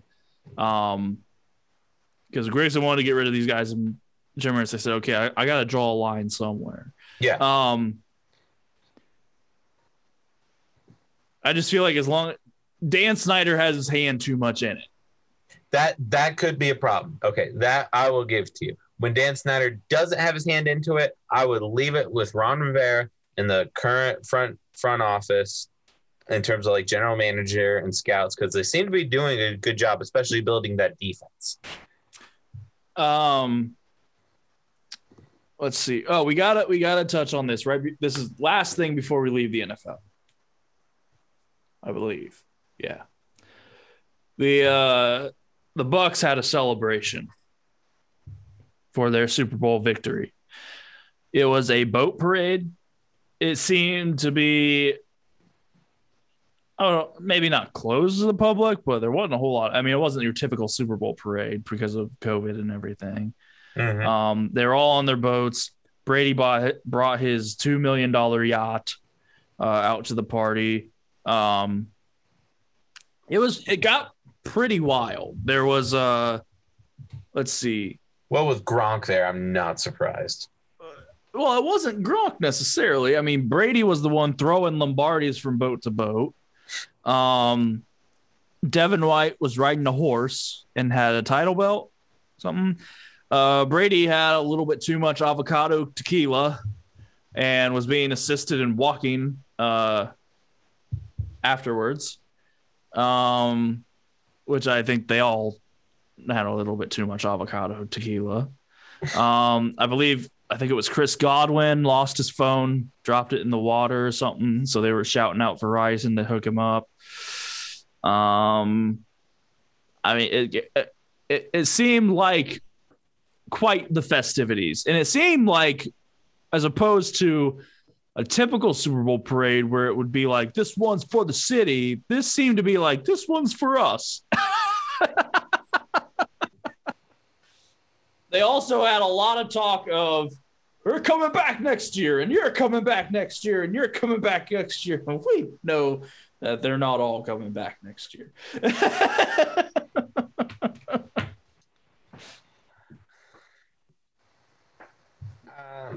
Yeah, I don't really have too much on this, not going to lie. I think the only thing that shocked me about it is Brady getting a little tipsy. I mean, really everything that Brady does outside of not doing anything is different than what we're used to. Yeah. I mean, I've seen Eagles players start talking about dogs and, just as long as it's not the Patriots doing the parade, I guess I don't really have the biggest problem with it. But I don't know. I will say I ran into some people that have called themselves Colts fans to me, and going into the Super Bowl were saying that they were rooting for Tom Brady, which I don't understand. I mean, how? That's what I said. Like, give me a reason, okay? Educate me on why you think this is acceptable. Exactly. Thank you. I said, you're all frauds. Like, they act like 2004 and 2003 didn't happen. Exactly. Well, shifting over, this will be quicker now that we're out of the NFL, but shifting over into the NBA real quick. The All-Star game is coming together. There has been pushback. LeBron doesn't want to do it. Giannis doesn't want to do it. Kevin Durant's hurt. De'Aaron Fox doesn't want to do it. No one really wants to do it from a player's perspective. And in their defense, it does seem like an awful lot. They're trying to cram it all into one night. It's normally a whole weekend. It would require, they're under these strict protocols that would require like everyone from every team coming together to do it. I think from LeBron's perspective, he's kind of like, okay, I played until mid-October and then started back up in mid-December, and I would just like a week off. I wouldn't mind just having a week to not worry about stuff. So the starters for the game have been announced, and actually, as we've been talking, the announcement just came in for the reserves. So here's what we got. In the West, LeBron James and Kevin Durant are the two captains. Durant's captain of the East, James captain of the West, and they will draft their players. So it's not necessarily East and West, but the candidates still come from East and West. And then they'll draft their teams, and it'll be Team LeBron versus Team Durant. So your starters coming out of the East are Durant, Giannis, Embiid, Beal, and Irving. And then out of the West, it's James, Leonard, Jokic, Doncic, and Curry. Let's see the reserves. I'm looking at this for the first time. So James Harden is the first, as well as Rudy Gobert and Donovan Mitchell. Let's see. So from the East, it's Harden, Jaylen Brown, Jason Tatum, Julius Randle, Zach LaVine, Ben Simmons, and Nikola Vucevic. Are you telling me not a single Pacer made it? Yeah. That's messed up. Really? You're surprised? Yeah. The only one that made it last year was Sabonis, and he's been hurt this year. Miles Turner is in the running for Defensive Player of the Year. That's fair. He is leading the league in blocks. I mean, I'm not asking for a starter, but my goodness, at least a reserve. The Pacers also don't have much. This is part of this vote. I think it's 50% fan vote. Oh, yeah. Leave it to them to screw up. Okay, continue. Let's see. With John. Oh, okay. So here's your notable exclusions. Jimmy Butler did not make it. Bam Adebayo did not make it. Chris Middleton did not make it. Tobias Harris, Fred VanVleet did not make it. Malcolm Brogdon, Domantas Sabonis, and Miles Turner didn't make it. Trae Young didn't make it, and Gordon Hayward didn't make it. Now, honestly, Ben, if Jimmy Butler and Trae Young didn't make it, I'm not gonna. Those would be the first people I'm complaining about. I mean, that's fair. And here's another thing. I think it's going to help the Pacers in the long run for those guys not to partake in that event. They get a week off. Yeah. Let's see. Out west, you had Gobert and Mitchell. And then you had Lillard, Paul George, Anthony Davis, Chris Paul, and Zion Williamson.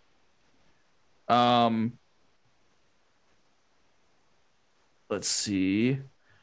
The noticeable exclusions out west are DeMar DeRozan, Shai Gilgeous-Alexander, Mike Conley, Brandon Ingram, and maybe the snub of all snubs, Devin Booker.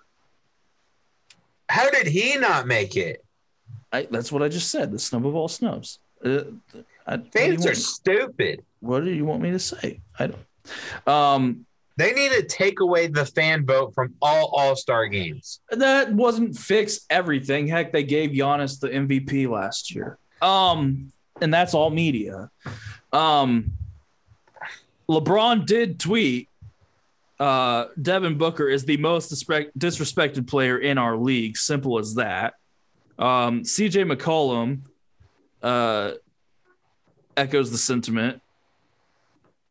The Arizona Cardinals tweeted, even we know that Devin Booker is an all-star.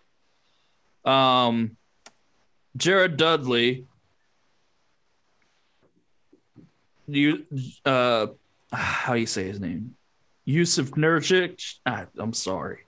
Saquon Barkley, and Kendrick Perkins, who also mentioned Sabonis. Respect. Oh my gosh. Yeah. The sports world is reacting to the Devin Booker snub, I guess. I can't believe Julius Randle made it, but he's having a good year. He's just on an irrelevant team. Like the all-star teams need to be made up of the people who determine who is like first team all-pro and second team all-pro.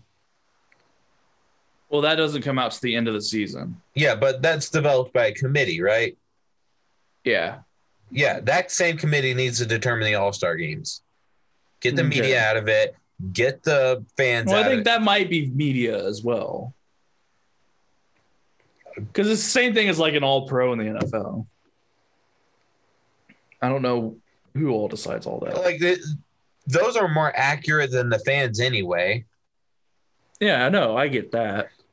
I don't understand how Devin Booker doesn't get in, and I don't understand how, if you're talking about defensive player of the year, Miles Turner wasn't even mentioned in the snubs. If that makes you feel any better.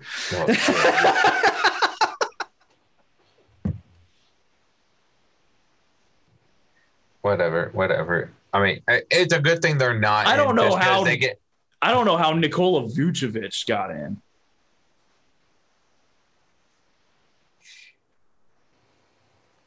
I mean, it's best that these players don't get in, just because this whole thing's stupid, anyways. But we're still going to be mad. Hey, Bradley Beal went from getting snubbed last year. Now he's a starter. It doesn't matter. It's still ridiculous. Let's see. The Lakers. So Anthony Davis is going to be out a month. They're being really cautious now. He re-injured his Achilles, and now they're trying to make sure he's going to be healthy. Dennis Schroeder is also out right now, so the Lakers are hurting. The Timberwolves fired their coach Ryan Saunders, and they asked the Raptors permission and are proceeding to hire assistant coach Chris Finch to be their new head coach. Oh, he's going to be a game changer. Just like any NBA coach would be. Not. I feel like the listeners might need you to elaborate a little more on that, Ben. Okay, well, here's my take. NBA coaches don't really matter that much. The most impactful NBA coach, well, there might be 2 or 3 of them. Okay, outside of that is basically what talent do you have? Brad Stevens in Boston, I think he makes a huge difference for Boston. Who's the Heat coach? Spoelstra. I think he makes a difference in Miami. And that's interesting. You bring those 2 teams up because they're sucking right now. Well, I guess even them. Like coaching in the NBA is almost irrelevant. In fact, have you ever heard of Phil Jackson? Okay. The game of basketball is not the same it was 10 years ago, let alone 20 or 30.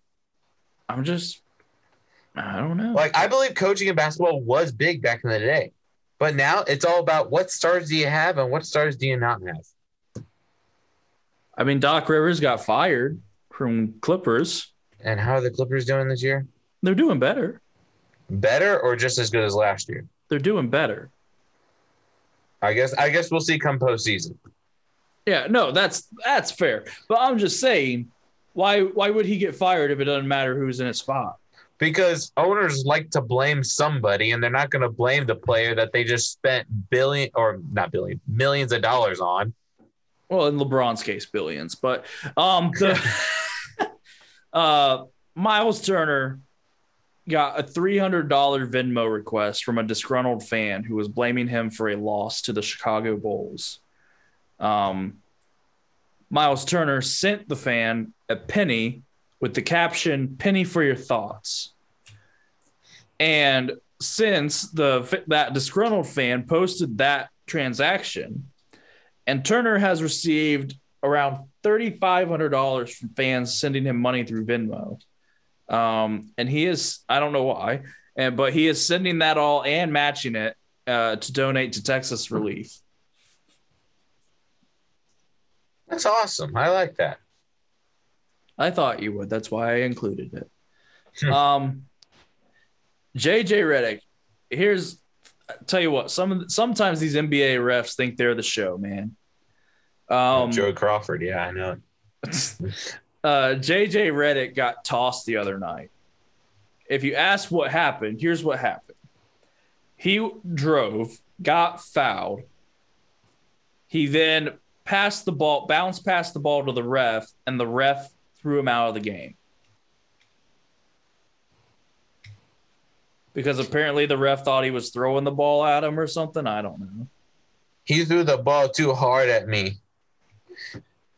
Like, I understand, like, keeping your cool and, always being, like, respectful in the name of the game and whatnot. but there's a leeway there of expressing frustration. If you get called a foul, and you just kind of like, you're not throwing it at the ref, but you're putting a little bit more oomph on a bounce pass to the official, not looking at him or whatnot. I mean, this was just a bounce pass. This wasn't even not trying to intimidate him or anything.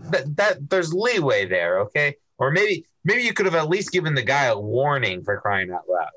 But yeah, that's ridiculous right there.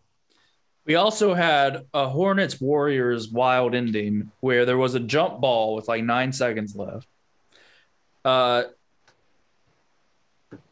don't know how to describe this without saying watch the video, but basically what happened was there was a jump ball. Gordon Hayward was around the ball. And when they got on the ground, him and Draymond Green were tied up for another jump ball, and Charlotte was awarded a timeout to give Charlotte possession. Draymond proceeded to get ejected, which is just what Draymond does. So then that gave the Hornets a couple free throws, which Terry Rozier hit to tie it up. And then Terry Rozier hit one of the wildest game-winning shots at the buzzer to win the game for the Hornets. I think I did see that video. Now, this is an instance where it's kind of that, like, going back to NFL terms, it's the Vontaze Burfict type of thing. You know, if Vontaze Burfict gets a illegal helmet-to-helmet call, he's automatically gone, and it's 15 yards no matter what. Like, that's just how it is. And with Draymond Green, No. Let me finish here. With Draymond Green, if he does something in terms that is unsportsmanlike, he's going to be automatically gone, and it's going to be a technical. No. That's not how it works, Ben. That's not how it works. Draymond gets a longer leash than everyone else so that he doesn't just get thrown out of every game. He gets thrown out of almost all of them. I know. Just imagine how long that leash is, Ben. Oh, my goodness. Draymond Green. I've seen Draymond Green. I've seen Brad Stevens get teed up for yelling one time at a referee. But Draymond Green will do it the entire game and not get thrown out.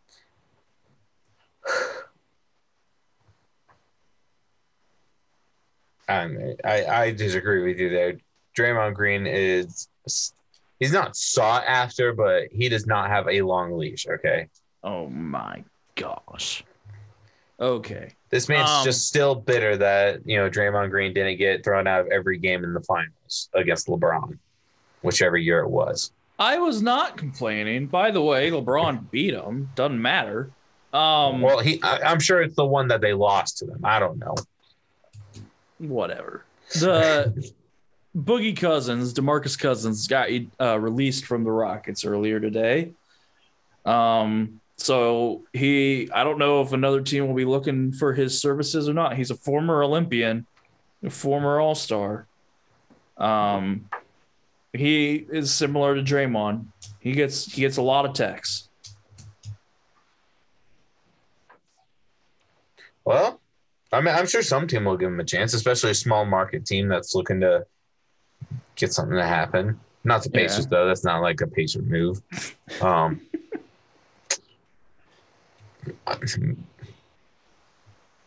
Who knows? Maybe the Timberwolves. I don't know. I don't know. I don't know what all we've covered here. So this is the other category. Did we talk about Trevor Bauer? Talk about it. Okay. Dodgers in 2020 NL Cy Young winner Bauer. Yeah. I believe we covered this last week. Basically, the Dodgers, if you haven't put money on the Dodgers to win a World Series, just go ahead and do it. Okay. Let's see. Michael McDowell avoids crash on final lap to earn first career NASCAR Cup Series win in Daytona 500. This we did not talk about. And honestly, I didn't watch it live because I had a bowling tournament and then I heard there was like a huge rain delay and whatnot. But yeah, I think it ended at like 1 a.m. or something. Yeah, I did not watch it. But boy, I went and saw the replay on that. That was an insane crash there at the end. Like, if you're not a NASCAR fan, but you watch that moment, you could still appreciate that moment because it was pretty – I wouldn't say it's cool, but, like, especially if you're a Joey Logano fan. but it was definitely something exciting to watch. Yeah. And apparently you could have won a lot of money if you bet Michael McDowell to win. Oh yeah, absolutely. The odds, if you pick a NASCAR driver to win, even if it's a really good one, you're still going to get very good odds just because you have 43 drivers, okay? And so the odds that you're going to pick the winner is very, it's very improbable. So if you pick a guy like Michael McDowell, which I don't think he's bad, but he's certainly not a top 10 driver. It was his first career win, and I want to say they said it was like his 200th some race. Yeah. So yeah. There's no words I can express it. Like that's a lot of money right there if you put money on Michael McDowell. It seems the trend in college basketball this year, I haven't heard, I don't know who, I haven't followed it too much. I don't know who's number one, but I've heard Duke is having a down year. I've heard Kentucky's having a down year. All these normally powerhouse teams are having down years. Yeah. The latest trend that I'm seeing is a lot of these athletes at these schools are opting out of the season. Like Jalen Johnson just opted out at Duke for the rest of the season to prep for the draft. I don't know. Like, because a lot of these guys are opting out. And my thinking is, are these guys even going to be ready for the NBA? Yeah. Like, I mean, these are the same guys. If they could come out of high school, they would have. Maybe, but like I feel like when we're talking about NBA players, we're still talking about the same guys that we were talking about 7-10 years ago. I mean, that's the LeBron effect. But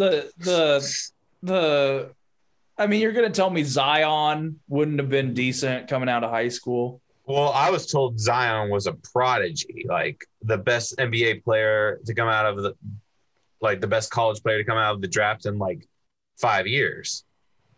Yeah, probably about right. So, I mean, like, if you were to name outside of maybe player, Luka, yeah.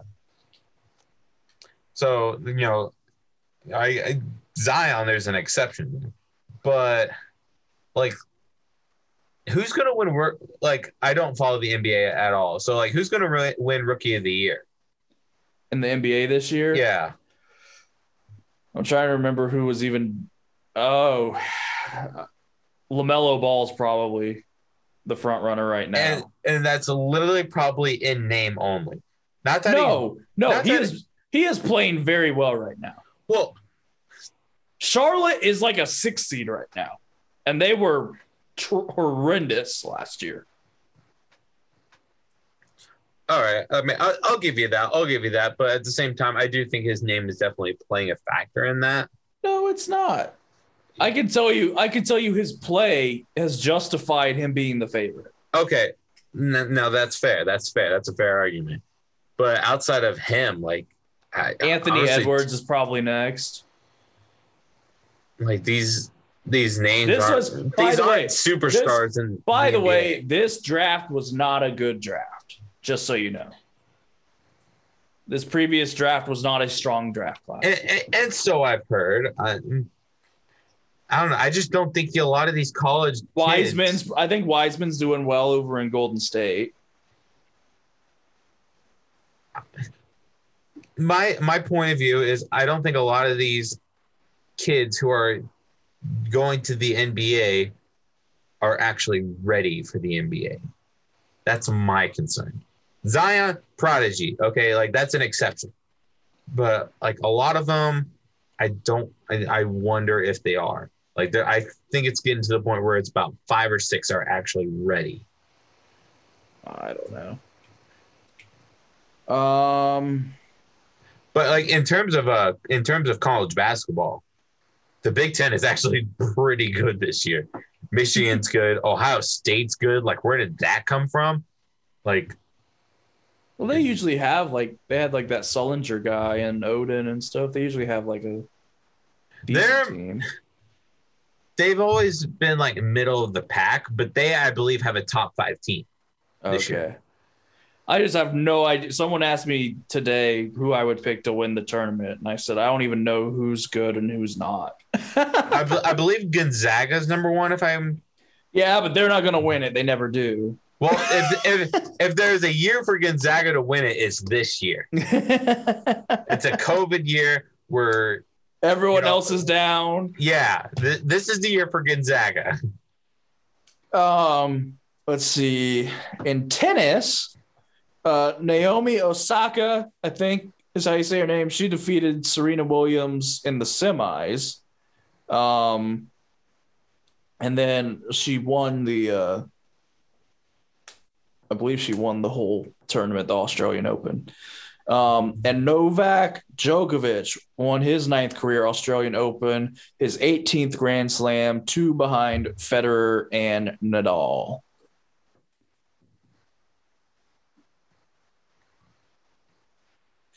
Well, congratulations to the winners, and unfortunate for Serena Williams.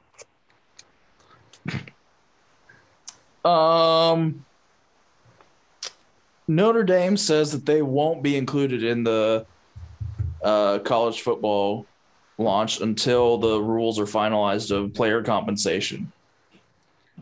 Yeah. I don't quite understand why. Oh, we just been froze, so I'm going to fill in the time here with some talking. Hopefully he comes back soon because I don't want to do this too long, but he is currently still frozen. I did hear that the EA game for college football is maybe not as close. Like those rules will probably get done beforehand. And so maybe this is just a PR move by Notre Dame to say, hey, we're on the player side.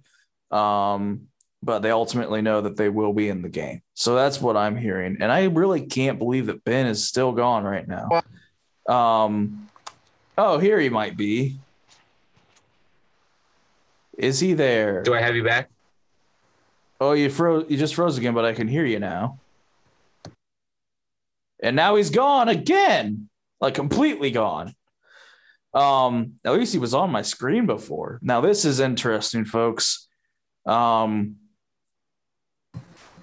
now is he back again? Can you hear me? I can hear you. Okay, awesome. I'm back. Okay. What happened? My computer just completely froze. Aw. Like completely froze. And so luckily I was able to like hit the escape button and then exit out and then come back in. But so what do you make of Notre Dame?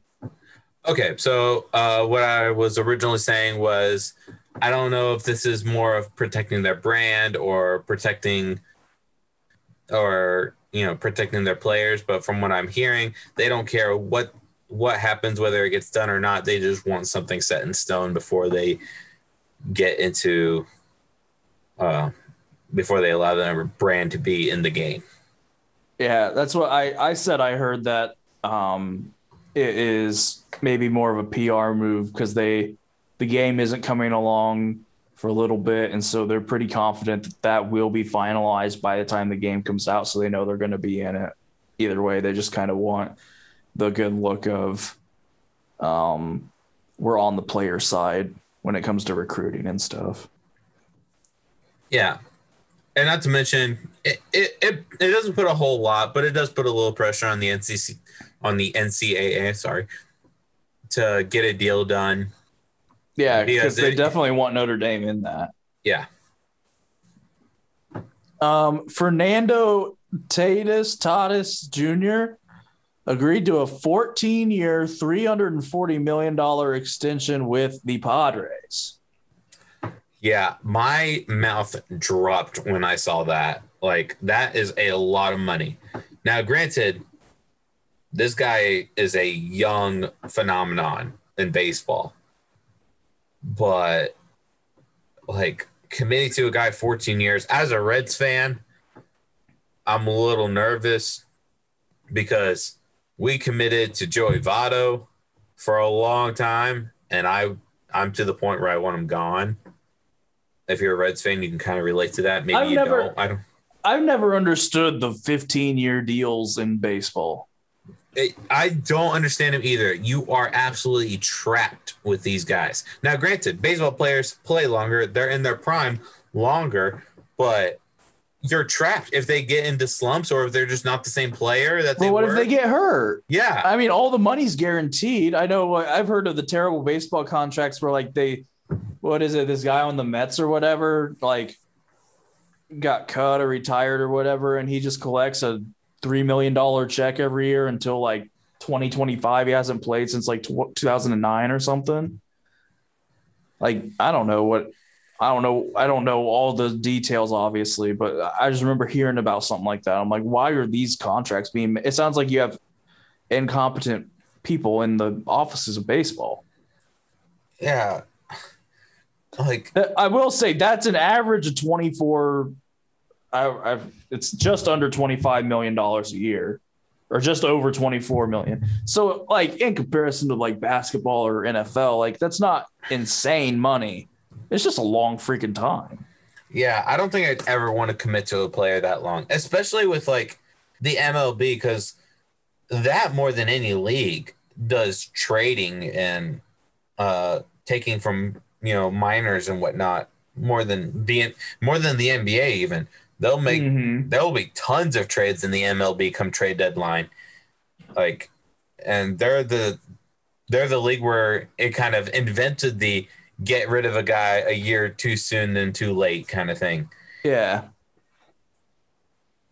So it does make sense to me. The last piece here, it just happened today. It's kind of startling, but it'll be what we close on. And that is Tiger Woods was involved in a very serious car accident today. It came out, I think it happened this morning. The news came out this afternoon. They had to use the jaws of life to get him out of his car. He was ambulanced over to a hospital, went immediately into surgery. Severe injuries to his legs is what I'm hearing. I believe we just got another update on it. Let me see what it says. He suffered compound leg fracture and shattered ankle in the car accident. Goodness gracious. But just a real scary. I mean, the car looked terrible. I mean, the car's. I don't know what happened. It was a single car rollover, but the car looked just shot. I mean, it did not look good at all. And obviously, Tiger Woods. I mean, people have their thoughts or whatever, but there's no denying he's an American sports icon globally for the sport of golf. And so the impact of Tiger Woods being in a severe car accident, I mean, and legitimately, like, it wasn't like he's in a car accident, but he's going into surgery and he'll be fine. Like, it took a while for the reports to come out and be like, we believe these are non-life threatening injuries. Like, there was a point in time where it was like he was in a severe car accident.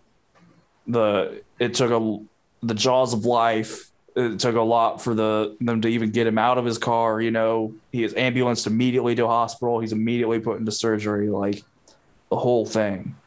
And so it'll be interesting to see. It sounds like he's doing okay. He had the surgery. He's got a compound leg fracture, shattered ankle. It'll be interesting to see how that affects him, how long that recovery is, how much that affects him. Especially, he's had a lot of injuries, especially a lot of back injuries. It'll be interesting to see how he's able to come back from this one. And it's unfortunate because it seemed like he had just kind of gotten back, Mm-hmm. He had just won the Masters last year, and that was a big moment in sports. For everybody, was Tiger coming back and winning after having all those back surgeries and everything. And he did the Brady and Manning and Mickelson earlier this year and was in the Masters again. And everyone on Tiger watched, and it'll be interesting to see how this goes forward. Yeah, I mean, this is just it was unfortunate, especially when I heard about it. I'm like, I've never been Tiger Woods' biggest fan by any means, but you never wish that upon your worst enemy. I mean, It's just something like that is very unfortunate, and we're glad to hear that it was not fatal. Like, Yeah. But could you imagine losing Kobe Bryant one year and then losing Tiger Woods the next? I'm going to be honest. That's exactly what I showed the picture came out of the car, and I showed it to someone, and they go, "That kind of looks like the Kobe crash site." And I go, "Dude," and he was like, "I'm just being honest." And I mean, it's in LA. This was where the wreck happened. It's the same area. That's kind of, you couldn't help but think about that. It's just, we just had the anniversary of Kobe, and you have this major story on Tiger Woods. And I'm always amazed because, like, you hear about car wrecks every day. You never hear about car wrecks with celebrities. You never hear about plane problems with celebrities, but you hear about this stuff every day.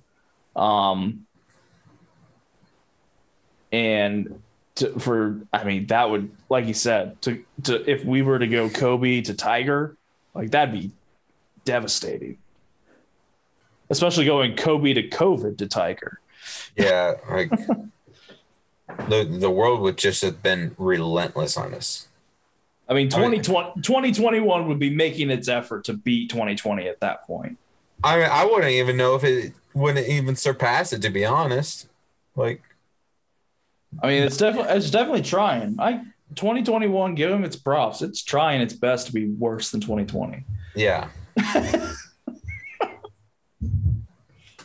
But glad to hear. It sounds like he's going to be okay. It's just going to be, I can't imagine a shattered ankle and compound leg fracture is going to be a quick process. Yeah, and it's going to be really sad if we've already seen the last of Tiger on the golf course. Yeah, that's not going to be an easy injury to come back from. No, not at all. So that is the show. I cannot see Ben anymore, and so I don't know. The link is in the show notes. If you're wanting to share this with a friend, that is, I can see Ben.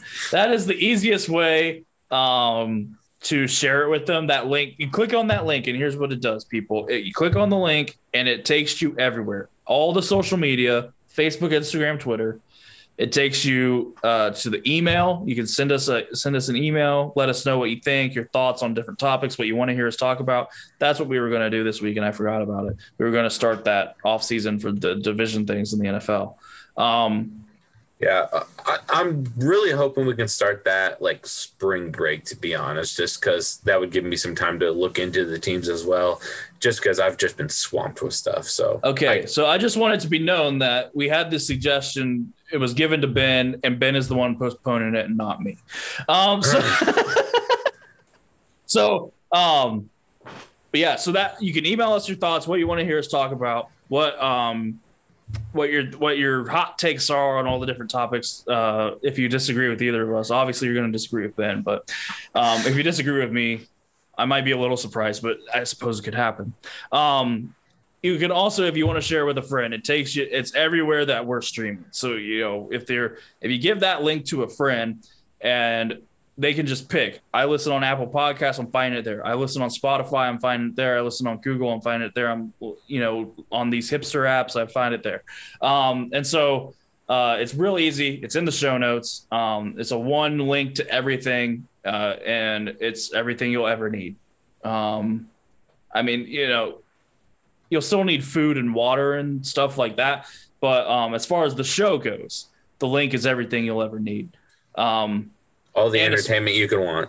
And a speaker to be able to listen to somehow. But other than that, the link is everything you ever need based on the show. But yeah, so hope you enjoyed it. We will be back. I don't know. We might. This is the time I do another show with Casey Houston. This is usually the time of year we go every other week instead of weekly, just because it's kind of a down point up until like the draft. And I'm still in school right now, so so that might work better for you anyway. Yeah. Okay, so let's plan on doing that. We'll do every other week up until say NFL draft time. Or NFL free agency. That's true. That I forget that comes before. In the NBA, that's after the draft. That's free agencies before. So probably, yeah, NFL free agency is probably when we'll hop back into it on a weekly basis. But yeah, so we'll probably be back in 2 weeks with another episode, and we'll see what happens between now and then. Obviously, Carson Wentz. I mean, come on. I'm excited. You know, the Steelers got their song, and I want to change that tune just a little bit. Here we go. Indy, here we go. Indy going to the Super Bowl. Okay, please stop. Please stop. But that's the song. I tell you what, Carson Wentz got traded to the Colts. I got the news, and that was the first thing I thought. Indy going to the Super Bowl. That's all I got. That's how we're going to close this show. All right. Well, we'll find out.